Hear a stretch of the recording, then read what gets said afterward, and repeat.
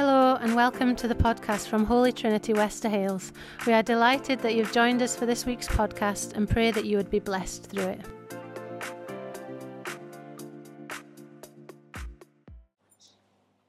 Well, we're turning to God's Word. We're in Hebrews 11, and as we turn to that, let's ask for God's help. We need His help, don't we, in the Word of God. So, Father, your Word is so precious. On some things, just so clear, plain, straight to the point. On other things, Lord, we need to really search its depths. But in both situations, we need your Holy Spirit to illuminate minds and hearts. And Lord, would you open our ears to hear what you would have to say to us today? May we receive help from your word. And you're the helper, Holy Spirit. And so may the speaker decrease so that Jesus Christ of Nazareth would increase, for we ask it in his holy name. Amen. So Hebrews 11 is sometimes called the chapter on the heroes of the faith.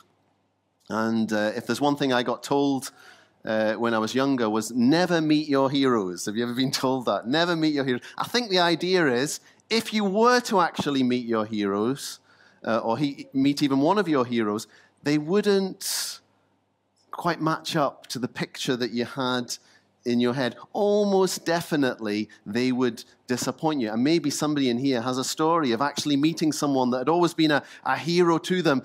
And when you actually met them, it turned out that they were a lot like you in the end. That they were a curious mixture of good and bad. That they were capable of great acts of heroism at one moment, and then in the next moment, they could do these incredible acts of cowardice. And both were all mixed up in this person who to you was a hero.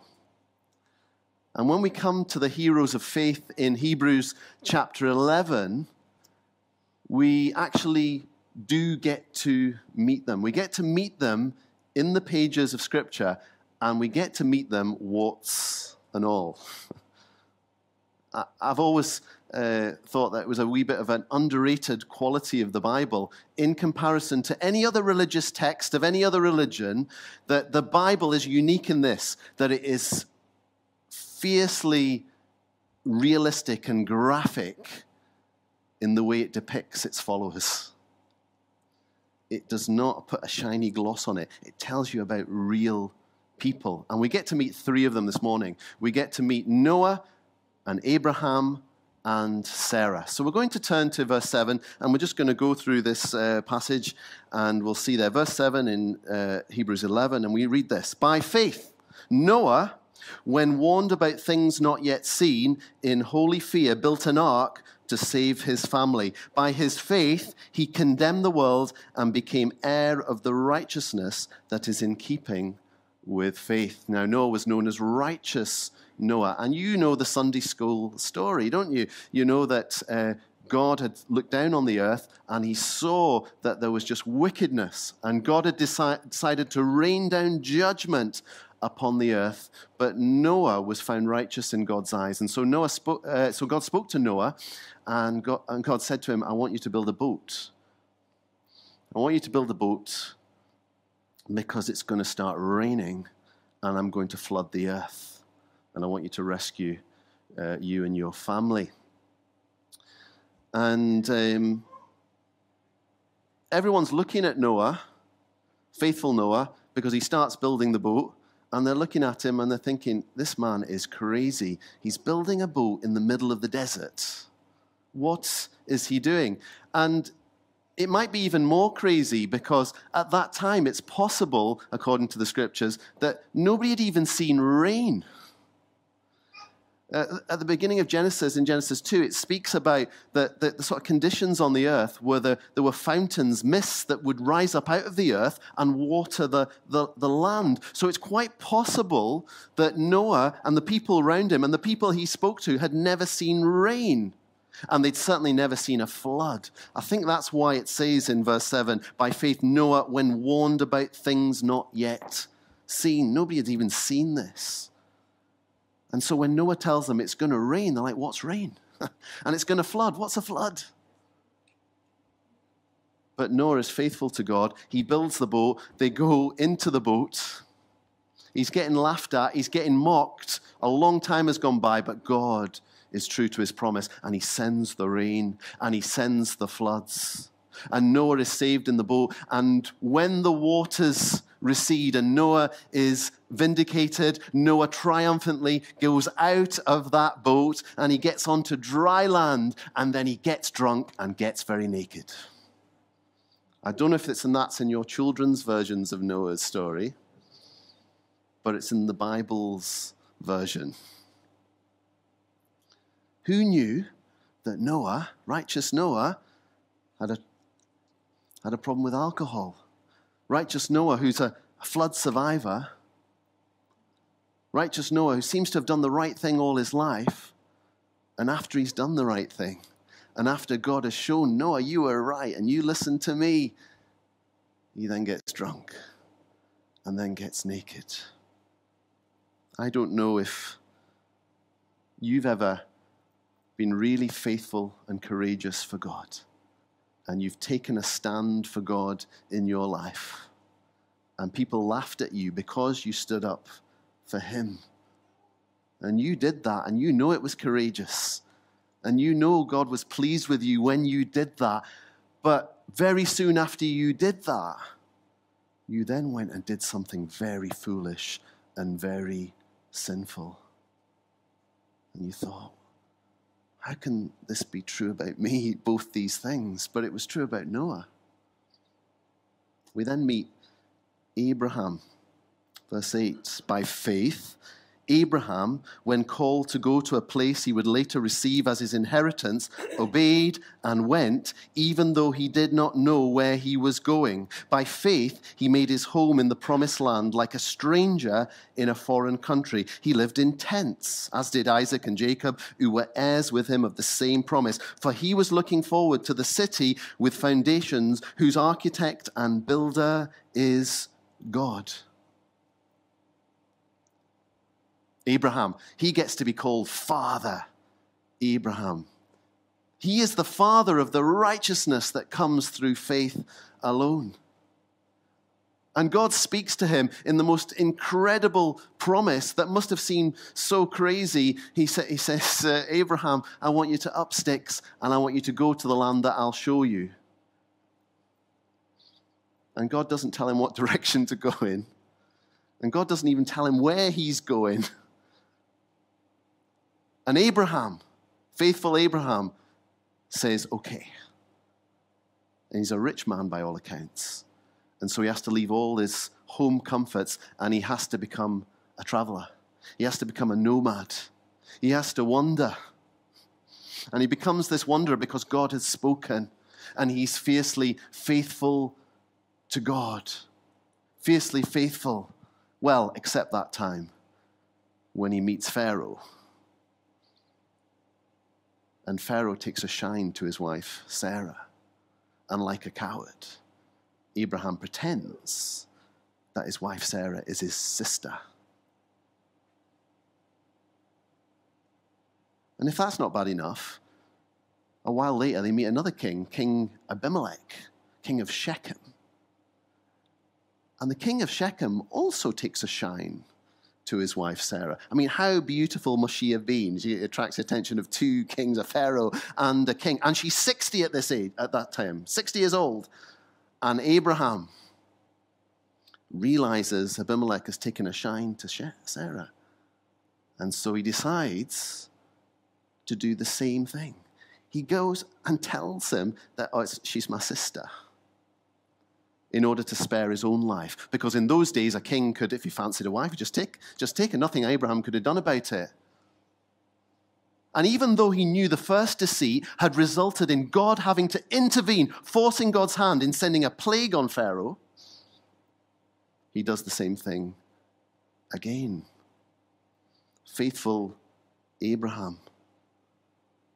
I don't know if you're the sort of person who's been very faithful to God. So faithful to God. It's just in you that you're going to take your stand for Jesus and his kingdom. But at the same time, you have been less than faithful when it comes to your family and to your commitments. Because that's the curious mix we find in Abraham, the father of the righteousness that is by faith. And then we meet our final character, Sarah. Verse 11, and by faith, even Sarah, who was past childbearing age, was enabled to bear children because she considered him faithful who had made the promise. And so from this one man, and he as good as dead, came descendants as numerous as the stars in the sky and as countless as the sand on the seashore. Now, Sarah, according to the New Testament, 1 Peter 3:16, I think it is, or is it 3:6? It tells us that Sarah is the model wife. Apparently, according to Peter, she is the model wife. And, of course, Sarah, when Abraham tells her, God's told us that we're going to have to move, and we're going to have to just camp in tents and move around. And so Sarah says, okay, if God has said this, I'll follow you wherever you will go. And so faithful Sarah goes with Abraham, and they find themselves camping. And she also even believes the promise that Abraham says, oh, and by the way, we are going to have descendants, children, that are going to outnumber the sand on the seashore or the stars we can see in the sky. And Sarah, by faith, says, yeah, okay, I'm going to believe that. Even though that seems impossible, I'm going to believe that. But the trouble was, the years went by and the decades went by. And that promise seemed further and further in the distance and more impossible. And so Sarah does what many people down through the ages have decided to do. She decides, I'm going to take matters into my own hands, and I'm going to help God along the way with his promise. Don't do that. If God's promised you something, it doesn't mean you don't go for it. But you will never, ever, ever be required to sin in order to receive a promise of God, ever. Because this is the plan that Sarah hatches. She thinks, well, I'm barren. I can't have children. I'm too old now. God's finished with me. And she goes to her husband Abraham and she says to Abraham, Abraham, I'm giving you permission to go and sleep with one of our servant girls. And you'll get her pregnant and we'll continue the family line. And if you've read your Bible, you'll know it was disastrous. You'll know it was like a horror story. It's always a horror story when we take matters into our own hands when God has promised and we sin in order to get that promise. It leads to tremendous problems. And it did in Sarah and Abraham's family and particularly for Hagar.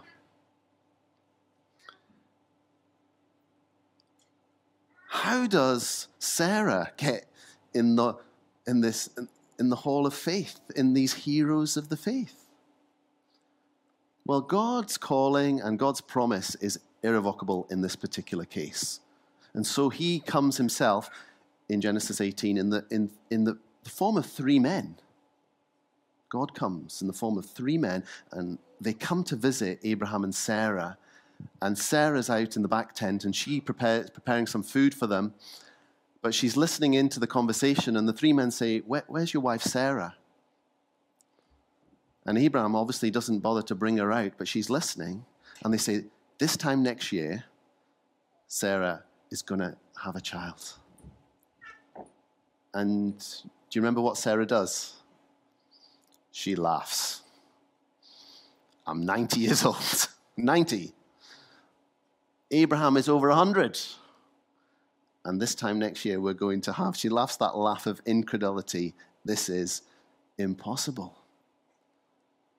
And the three men, whom God come in human form, says to Abraham, why did your wife laugh when we said that? And Sarah turns up and says, I didn't laugh. She lies. It tells she lies. And she said, I didn't laugh. And they went, and the Lord says, no, you did. Nevertheless, I'm going to come back this time next year, and you're going to have a child. How does Sarah get into the hall of faith? Because it doesn't sound a great story about her, or about Abraham, or about Noah. Well, not to put too delicate a word on it, at 90 years old, she had to, at that moment, go and lie with her husband. And the Bible says he's as good as dead. Nothing works. And she has to go in faith. And so we get this curious mix in the Bible of people who turn out to be just as messed up and just a contradiction and just as mixed up as we are.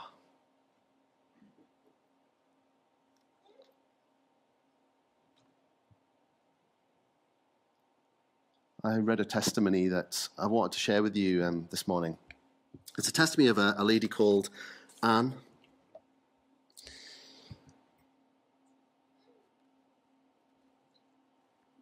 It's a testimony that maybe help someone in here who thinks, I've messed up too much for God to receive me. I doubt too much for God to receive me. You see, the curious thing about faith is not always yes or no. Sometimes we can think, I'm either faithless or I'm faithful. I'm either trusting God or I'm not trusting God. But faith doesn't work quite like that. Faith works in real people like you and me. Faith works in real human beings who've messed up, who are a mix of contradictions.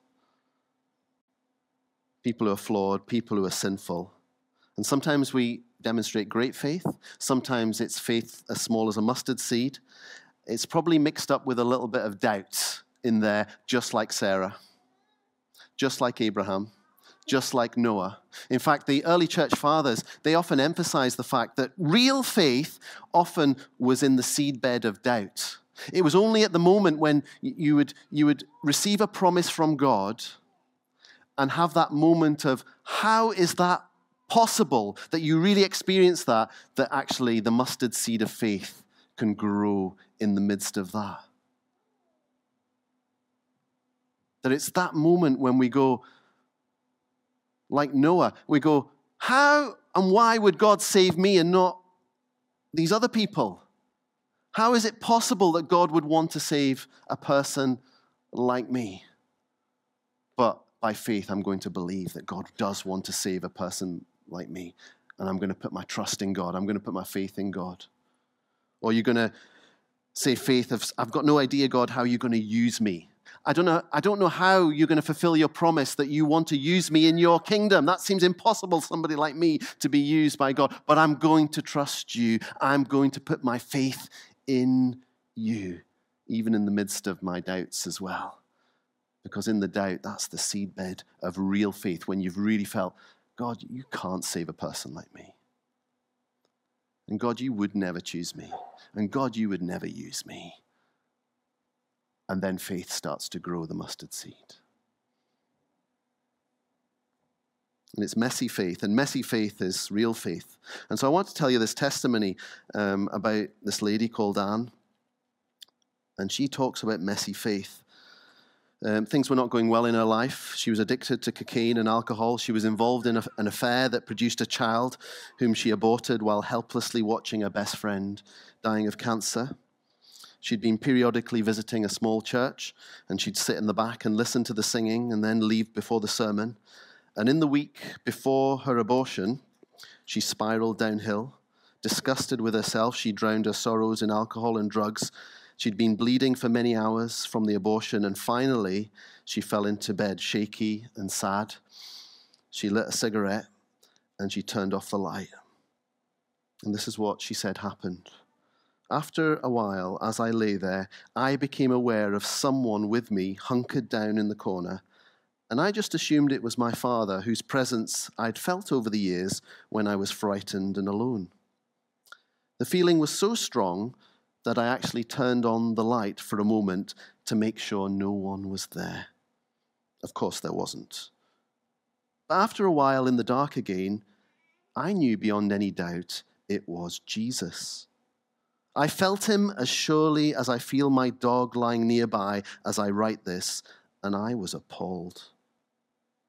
I thought about what everyone would think of me if I became a Christian, and it seemed an utterly impossible thing that could simply not be allowed to happen. I turned to the wall and I said out loud, I would rather die.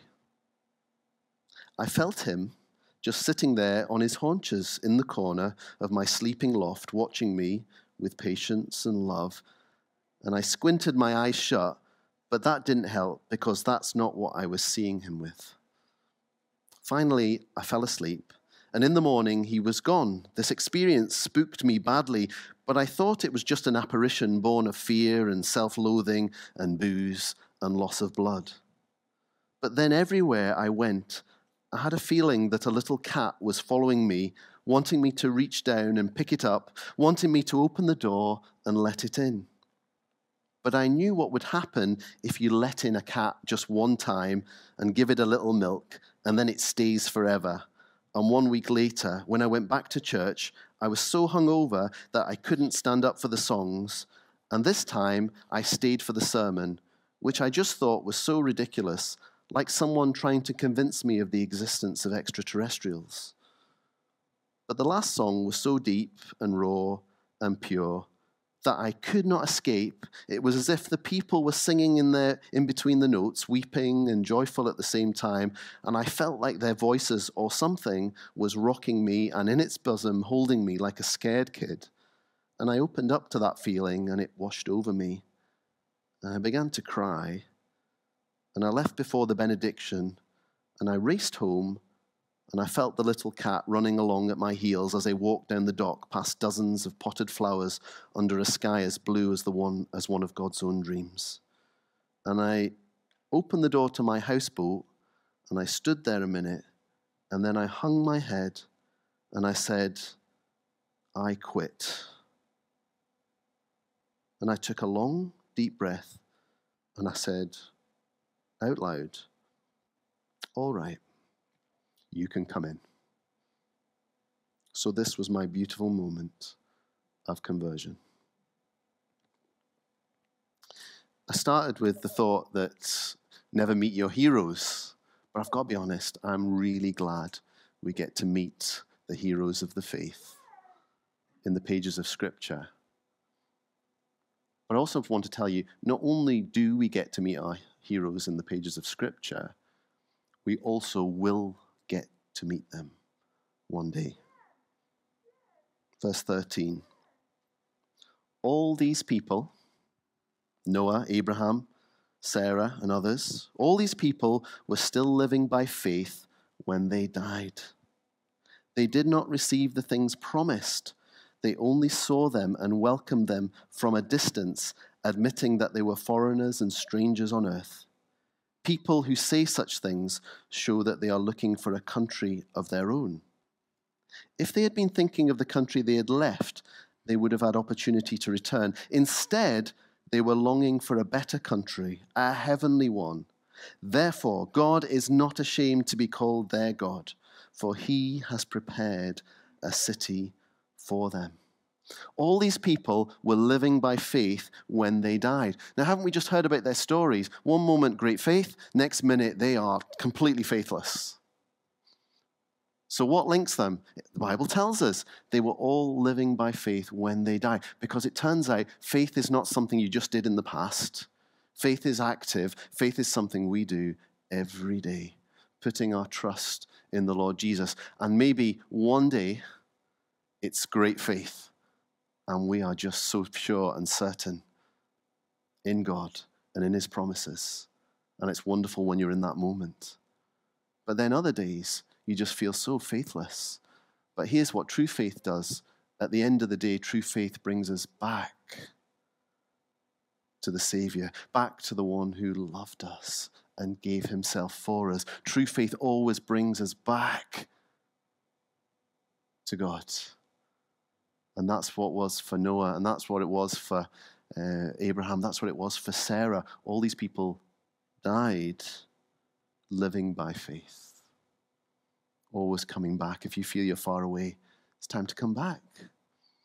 True faith leads you back to the Savior, Jesus. You see, they couldn't receive all that God had promised in this life. How could they? This life is so short, and God has designed us for eternity. He's placed eternity within our hearts. And this longing that we have within our hearts for something eternal, something that must be more than this life, is not some vain hope. It's something that is certain and true. And what actually that Noah and Abraham and Sarah could only receive from a distance, it says. They could only see it in the distance. We actually have sure and certain in Jesus Christ our Lord. And you're able to say through faith in him, if you'll come to Jesus, you get included in the hall of faith. All those who'll be redeemed one day. If you will put your faith in Jesus and in what he's done. And you'll be able to say, I shall go there to dwell in that city I know since Jesus came into my heart, just as Anne invited Jesus in. Even though she was terrified and knew inviting Jesus in would be like inviting a cat to stay at your house. He wasn't going to go anywhere. He's staying, and he's staying for good. And if you've invited Jesus in, Jesus has come, and he's come to stay for good. And he's inviting you, even when we get a bit lost, to say, put your trust in me, put your faith in me, so that even to the very end of our lives, we die with our faith in Jesus Christ. We die with our faith in God. Jesus made an amazing promise. You trust in God, trust also in me. In my Father's house are many rooms, and I go to prepare a place for you, that where I am, you may be also. I'm coming back to take you back there, because Jesus has gone into heaven through his death and his resurrection and his ascension back into heaven. And he says, I'm preparing a place for you. I'm coming back for you, for all who will put their trust in me, for all who will put their faith in me, like Noah, like Abraham, like Sarah, like you, like me. We put our faith in him. Flawed as our faith is. Oh, how I wish it was more like, and you'll look at someone else here and you go, I wish I had a faith like this. They're all as flawed as you. We're all in the same boat. Even the great heroes of the faith all had their flaws. And I'm not here to excuse their flaws. I'm here to tell you, you too can get included when you put your faith in Jesus. Will you do that? Will you do that? No matter what a mess you've got yourself in, no matter what a mess, just as Anne got herself in, and thought there was no way God had any interest in her. No way God wanted to include her in the list. Maybe you thought, no way God wants to include me in the Lamb's Book of Life, in the list. He does. He does. He loves you. Put your faith in him. Go to Jesus. Do what he asks you to do. Don't run. Don't stay in the place of unbelief. Don't stay there. Let's just bow our heads for a moment. Father, my prayer is that today someone who thought they couldn't be included, they'd never be accepted, too much mess or deceit or lies or tragedy in their lives, too many shameful things. But you came, Lord Jesus, from heaven to earth for such as that. You invite us all to put our faith in you. And though we can't receive all of the promise right now, because only together with the likes of Abraham and Noah and Sarah, only with them can we receive the fullness of that promise in glory. Right now we can know your promise that anyone who comes to me, I will never drive away. I'll never turn them away.